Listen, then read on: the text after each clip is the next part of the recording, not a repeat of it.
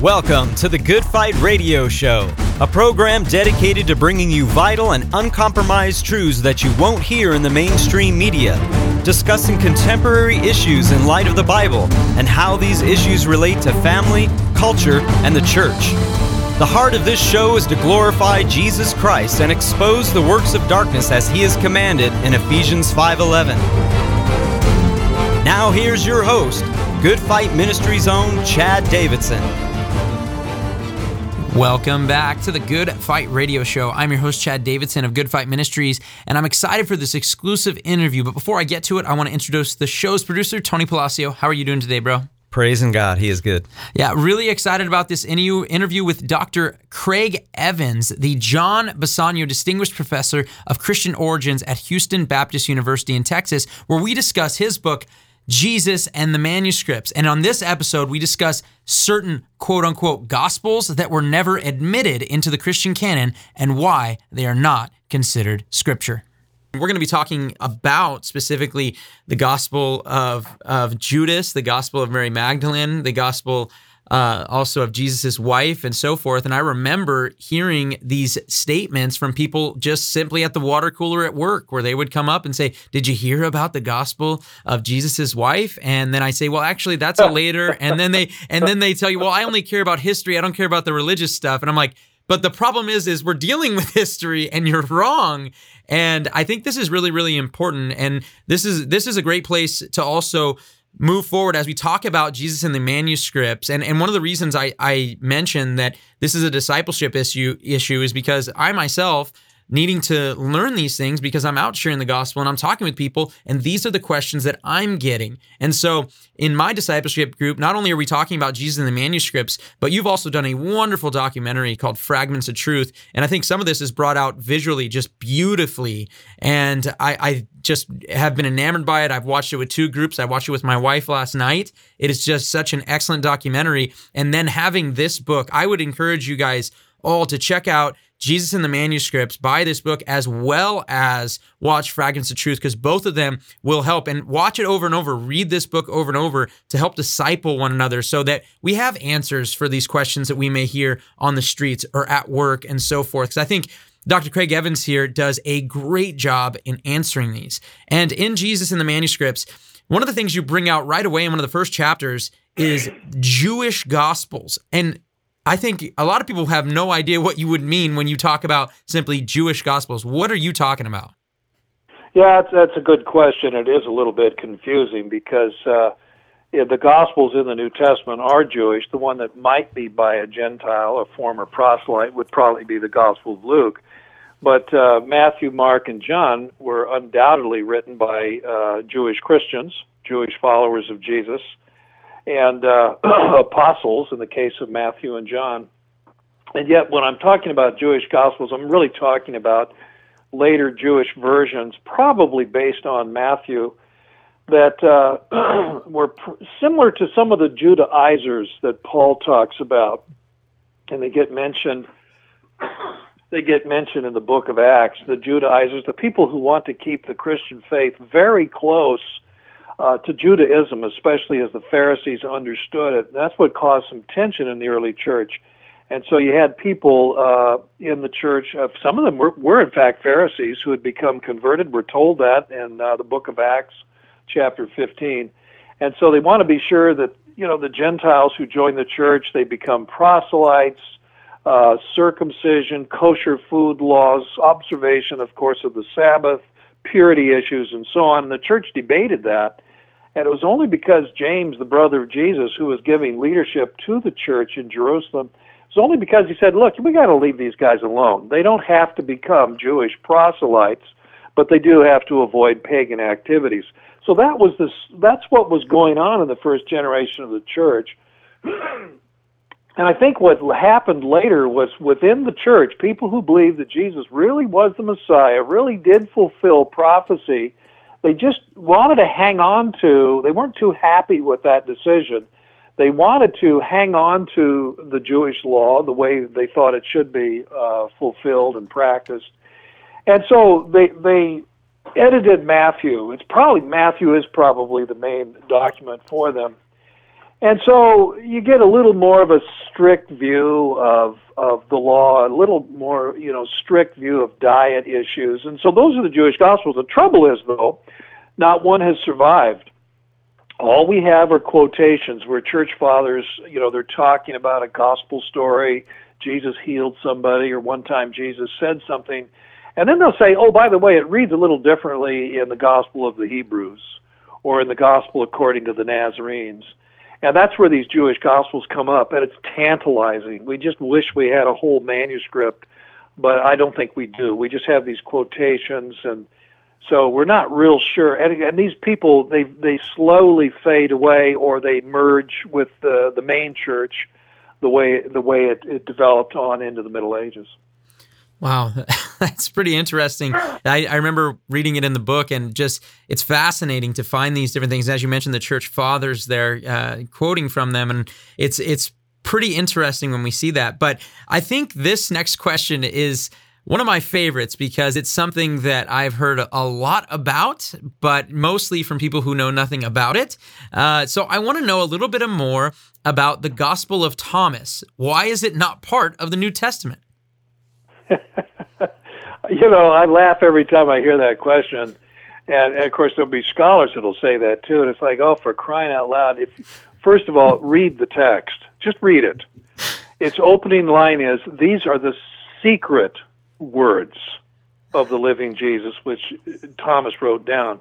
Okay, what part of secret do you not get? And so if you understand what canon is, canonical books, just read what the church fathers say. The books for the canon are the books that are to be read publicly in church. Well, how in the world can you keep secret the words of the living Jesus, as Thomas talks about them, by reading them publicly in church? So right away there's a big problem.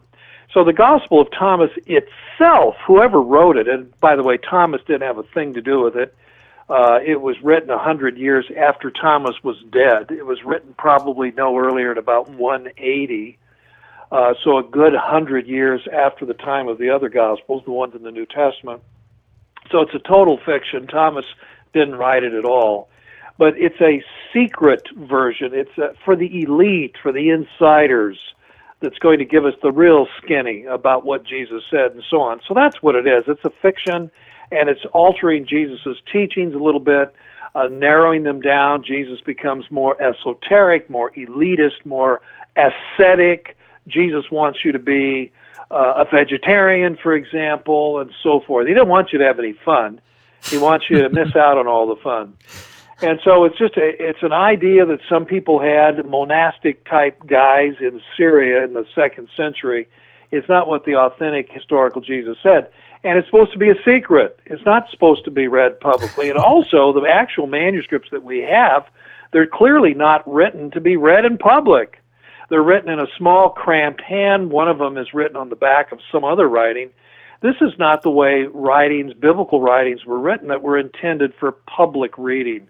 So those are the main reasons why Thomas never was considered to be added to the New Testament. Whoever wrote it didn't want it to be put in the New Testament.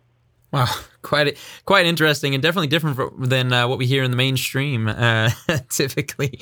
Well, the mainstream doesn't do scholarship. The mainstream runs with rumors and gossip.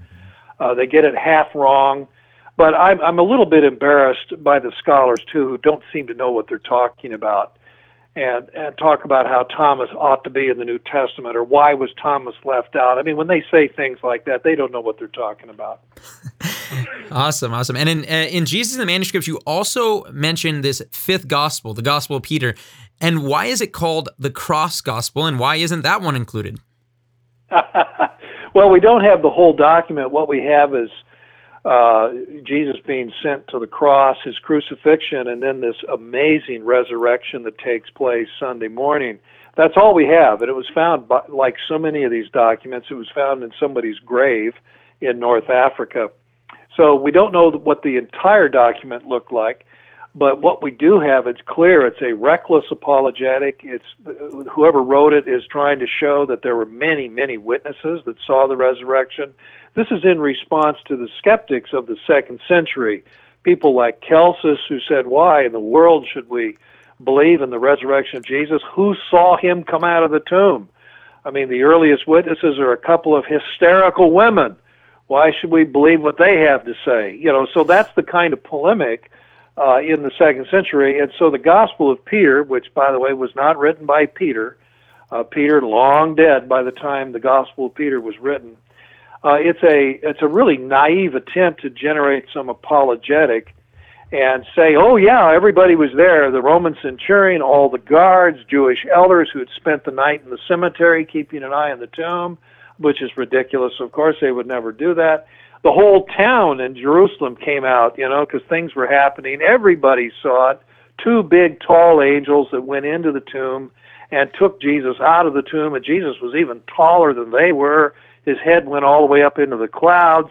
And then to answer your question, why do they call it the cross gospel? It's because the cross was buried with Jesus. The cross itself comes out of the tomb, which of course is totally unhistorical. But this reflects a second century interest. It's almost like a cross mythology that began to develop.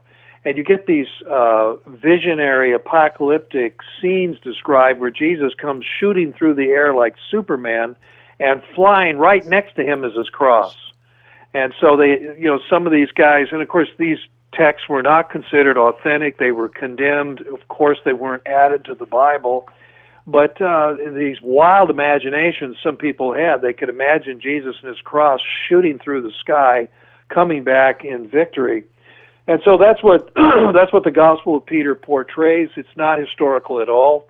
And the idea that some scholars suggested that the Gospel of Peter actually was the first gospel written as early as the middle of the 1st century, and that Matthew, Mark, Luke, John made use of it, is utterly absurd.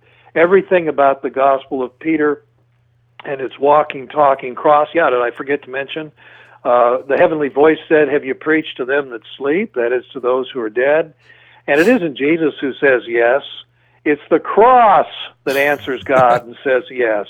So this cross not only can walk, it can also talk. And it's like the talking horse, Mr. Ed. It's the most ridiculous thing. It was composed in the 2nd century. It's not early. It never was a candidate for canon either, by the way. In fact, when this one bishop discovered that it was being read in some of his churches, this is near the end of the 2nd century, he said, knock it off, quit reading it.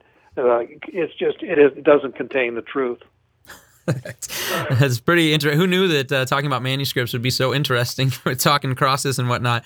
And I got to ask, since we're going down this rabbit trail, so to speak, in terms of falsified and kind of nonsensical, I think one of the more recent ones has to do with the gospel of Jesus' wife. And I guess as a whole, is there any evidence whatsoever that Jesus was married or even encouraged homosexual behavior?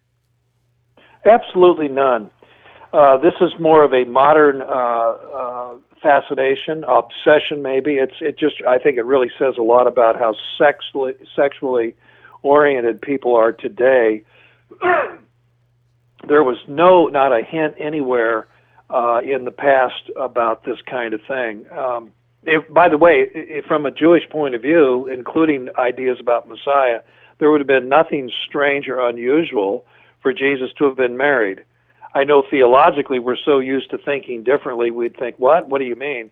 But there would have been nothing strange had Jesus been married. What was unusual was that he was not. And so it became more of he wasn't married because, he had great things to do and so on and blah, blah, blah, blah, blah. And so the idea that Jesus' marital status is somehow embarrassing or would have to be hidden or something like that, that's just modern thinking. There's no truth to it at all. And the church fathers all say back in the 2nd century, several of them, yeah, Jesus was single, so what? Yeah, he didn't have a wife, what of it? That was the attitude then. And of course the idea that Jesus might have been gay because he didn't have a wife is absurd. That, again, is a modern idea that somebody has thrown out. Nobody in antiquity imagined that. Just imagine, if Jesus had been gay, his enemies would have had a field day. I mean, they could have destroyed his ministry instantly. in the first century. They wouldn't have to quibble with him over what constitutes purity or keeping the Sabbath or something like that. If Jesus were gay, that would be considered a grievous sin. He would have no following. He'd have no disciples. Several of his disciples were married. Peter, obviously, one of them. They would say, "What? Jesus is a gay man." They wouldn't have a thing to do with him. So this gay thing is all a modern obsession that's been around for the 20th century and now the 21st. It has nothing to do with Jesus in antiquity. So that needs to be put to rest. The other thing is this Gospel of Jesus' wife fragment that became much talked about a few years ago. As many of us knew, I took one look at it. I was interviewed back in 2012 when this was announced, and someone called up, some reporter, and said, "Well, Professor Evans, what do you think?" Well, I'd looked at it, a beautiful high-resolution color photograph of this papyrus fragment with Coptic writing on it. Well, the ink was so glossy, it looked brand new. So I commented, I said, "This text isn't as old as my grandson." And, of course, I later thought, that might have been a bit reckless. Turns out I'm right. My grandson's at least 2 years older than this text. It was produced in the 21st century, probably a year or two after Dan Brown's book, Da Vinci Code, probably a year or two after the movie version came out in 2006. It has been proven conclusively that it's a modern hoax. We even know who wrote it. And so the whole matter has been put to bed. And by the way, you can read my book. You can read that chapter that we're talking about, and all the facts are there. Everybody knows this thing's a fraud. And the professor from Harvard who published it, she, of course, is very embarrassed now and sheepish that she was taken in and suckered. Pretty sad. And yes, we are talking to Dr. Craig Evans about his book, Jesus and the Manuscripts. And if you guys don't have it, I encourage pastors, teachers, people, laymen, anyone who's trying to dig into the subject, anyone who likes to share the gospel with people and may hear some of these things that are out there. This is a great way for you guys to have real scholarship on the subject. So please check this out. You can get it at craigevans.com. And we're just really blessed right now to continue with our interview with Dr. Craig Evans. So I want to ask you, this is something I've heard quite a bit as well. There is very little in the Gospels concerning Jesus's childhood. So why do you think there's such a silence about this? Well, Jesus' ministry didn't begin until he was an adult. So in a sense, his childhood is irrelevant. And so I'm a little bit surprised that we have one story. We have one story in the Gospel of Luke. And of course, Luke has made inquiry among witnesses. He's talked to family members. And so this story probably really stuck out where people say, well, we all remember when Jesus was 12 and we made one of our trips. We typically every year went down to Jerusalem. And one time we did that and we'd left and we were a whole day out north of the city of Jerusalem on our way back to Galilee. We realized Jesus wasn't even with us. It's kind of like Home Alone. And so they went back to Jerusalem, and there's Jesus in the temple precincts hanging out with the scholars talking theology. And they were really irked. And Mary said, "How can you treat us this way?" And he said, "Well, didn't you think I would be in my Father's house?" Which was a pretty clever theological response. And Mary remembered that, and she treasures this memory in her heart, and I think Luke inquired from her and learned that from her. That's the only story we have is Jesus as a boy. But there became fascination with him, and I think this is in response to pagans once again. Well, what kind of you say Jesus is divine, you say he's the Son of God. Well, surely there were indications of that when he was a baby or a toddler or a young lad running around in the fields. And so some people, unrestrained by truth and facts and history and so on, said, well, as a matter of fact, and they started telling these stories, some of them clearly modeled after pagan stories. So Jesus is a boy wonder. He's the best athlete. When he makes clay pigeons, they're so lifelike. Why? They come to life and fly away. And that kind of thing. You don't cross him either. All he has to do is speak the word and you'll drop dead. And so it's actually grotesque, some of these infancy narratives. And I talk about them, and I think we know why they were written. They were to say that, Jesus was just like the other gods, the Olympian gods, like Hercules and Dionysus and Hermes. And he starts out kind of like a brat, but unlike the other gods who turn into adults and are still dangerous, Jesus, as he grows up, becomes kind and compassionate. He becomes sympathetic. He cares about people. He heals people. And in the end, he's even willing to die for them. And so that was the idea, like, oh my goodness, well, Jesus is no ordinary Olympian deity. He's far better than the rest of them. So I think it's kind of a childish curiosity and a childish apologetic behind some of these infancy stories. And by the way, the Christian scholars and theologians of the time didn't give them the time of day. They thought they were silly and shameful, and people shouldn't read them. In Jesus in the Manuscripts, what we're discussing today on the Good Fight Radio Show, you mentioned that textual criticism has matured. Could you explain that for us? Well, yeah, textual criticism, I think used to be, this is the way I was taught, in fact, when I was a seminary student myself.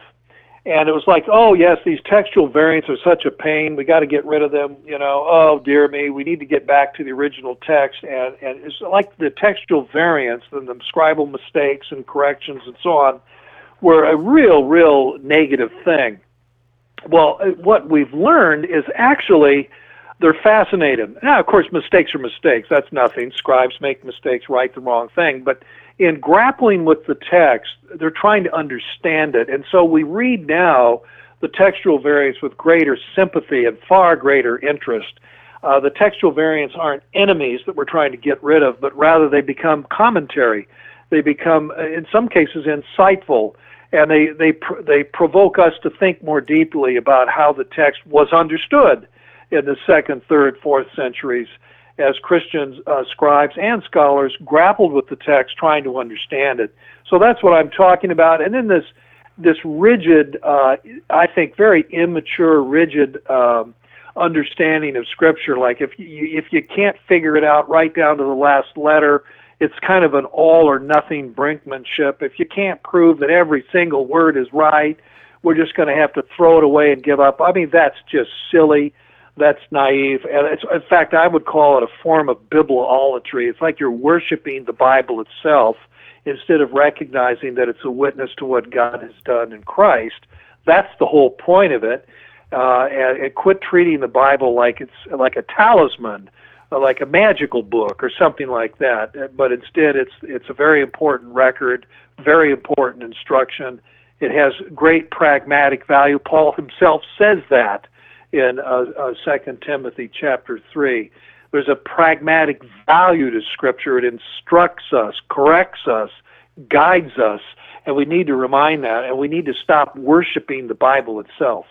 That's really interesting because we've dealt a lot with Muslims. And when it comes to the Quran and the Bible, I'd love for you to kind of explain the differences between critical scholarship when it comes to the Bible versus the Quran. Well, yeah, there's a lot that could be said, and I know we're running out of time, so I'll keep it short and sweet. Unfortunately, Christians were not in the habit of destroying their own manuscripts. When a Christian scholar, for example, saw a manuscript that had a different reading in it, he didn't say, oh, take this out and burn it. He held on to it and studied it. But in Islam, for some reason, I'm not sure why, but back in the 8th and 9th centuries, when the Quran wasn't very old, some of your listeners might not know, but Muhammad died in the year 632.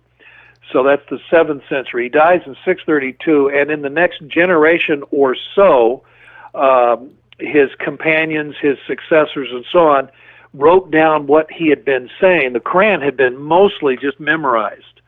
In fact, the word Quran in Arabic means recitation. So not a lot of the Quran had been written down in Muhammad's lifetime, and so it gets written down in the next 50 to 100 years.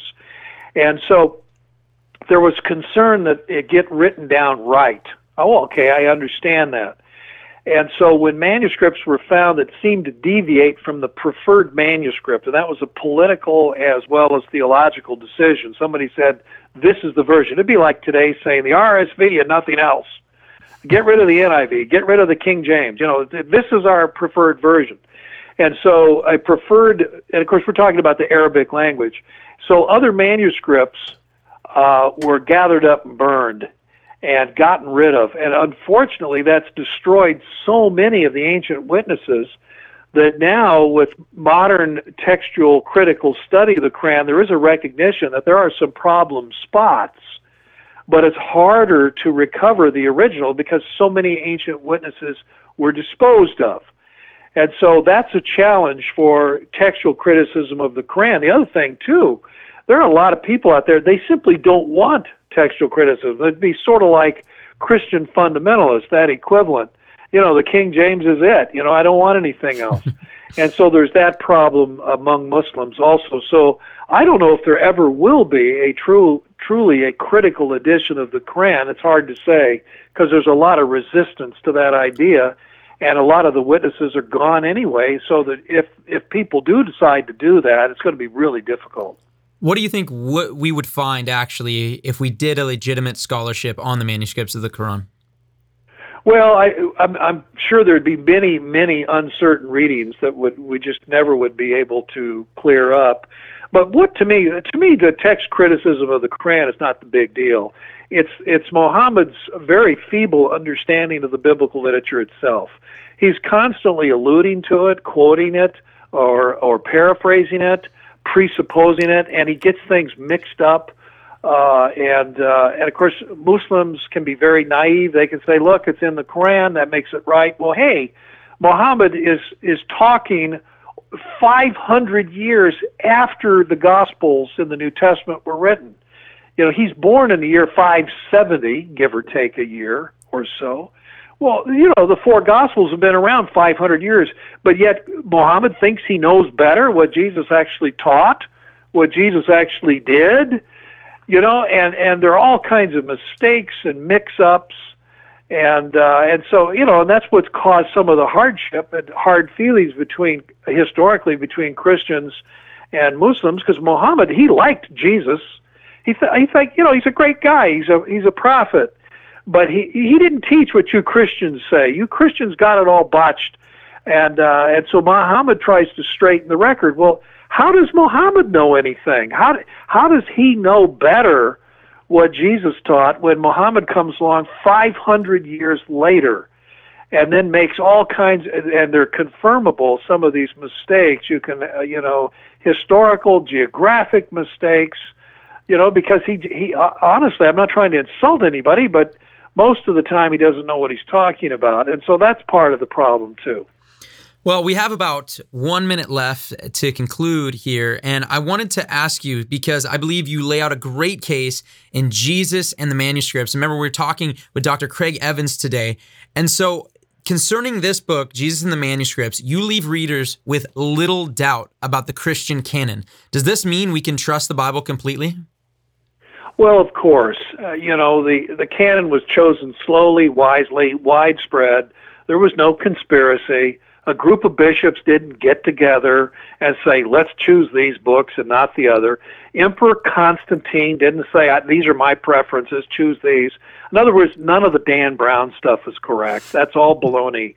And so the early church recognized the stuff that the apostles wrote, that's the stuff we want. The early stuff, the first century apostolic stuff, they're the guys taught by Jesus. They know what they're talking about. And so there's no rocket science here, but there was no haste and recklessness, carelessness. It was ratified gradually, slowly, all over the place by various churches as well as various leaders, and that's the way I think it should be. Well, we want to thank Dr. Craig Evans, the author of Jesus and the Manuscripts, for joining us today. It has been an awesome discussion. I hope you guys have benefited from it and will grow in Christ through it. God bless you. You've been listening to the Good Fight Radio Show, brought to you by Good Fight Ministries. If you're blessed by this show and would like to partner with us, please consider visiting our Patreon page at patreon.com/goodfight. Or you can write to us at P.O. Box 2202, Simi Valley, California, 93062. Or call us toll-free at 1-866-JC-TRUTH. That's 1-866-528-7884. We hope you'll tune in next time on the Good Fight Radio Show.